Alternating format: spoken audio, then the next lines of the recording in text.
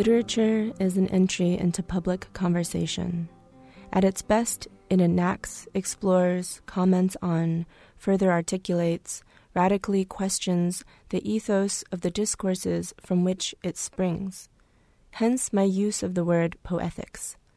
Every poetics is a consequential form of life. Joan Retallick. Anni-Liu is a writer and translator from Xian-Shenxi and Bowling Green, Ohio.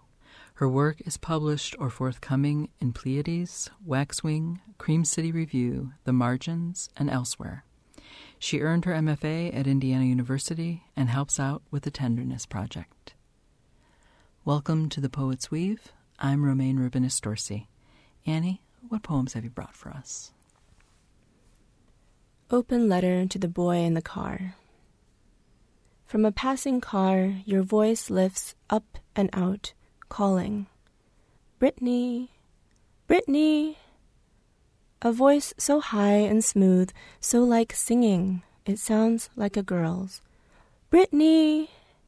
Like a ball tossed into the air that catches the light as it spins into the right person's hands.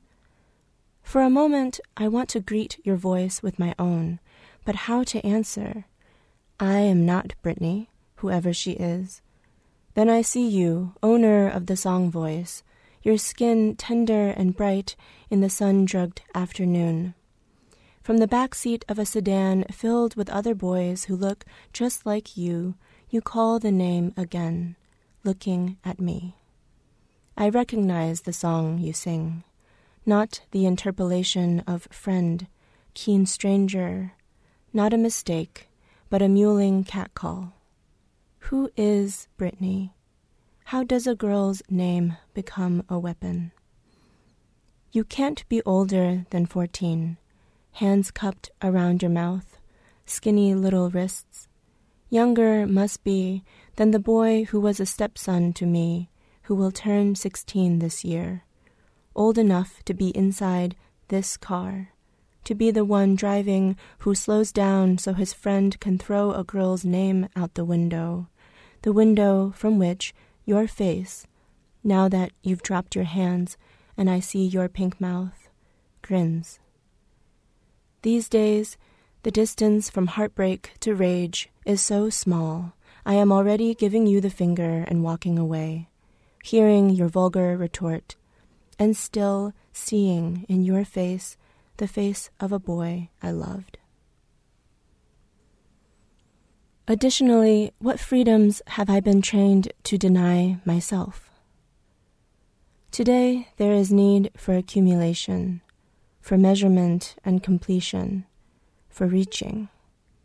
Today, an inflamed bubble on the tongue tip that I rub against an incisor's edge. Humble may be your way, but no one will know it.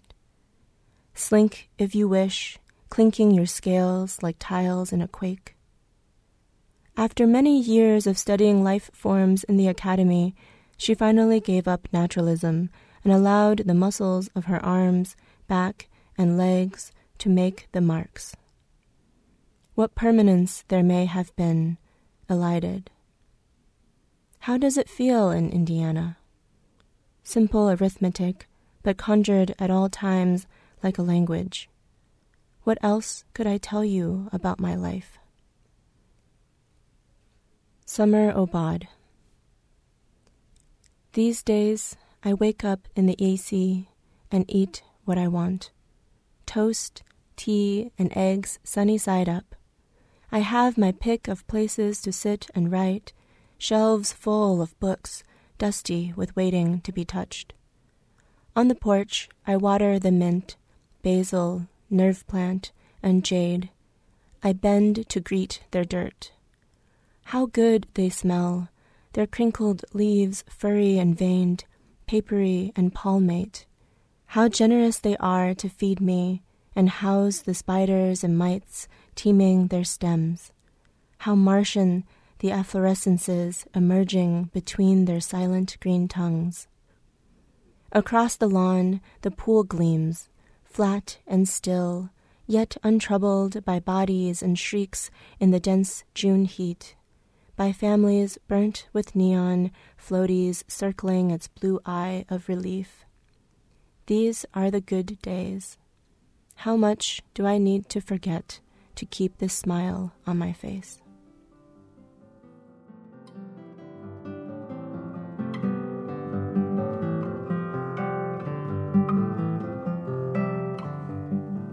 You've been listening to Poems by Annie Liu on The Poet's Weave.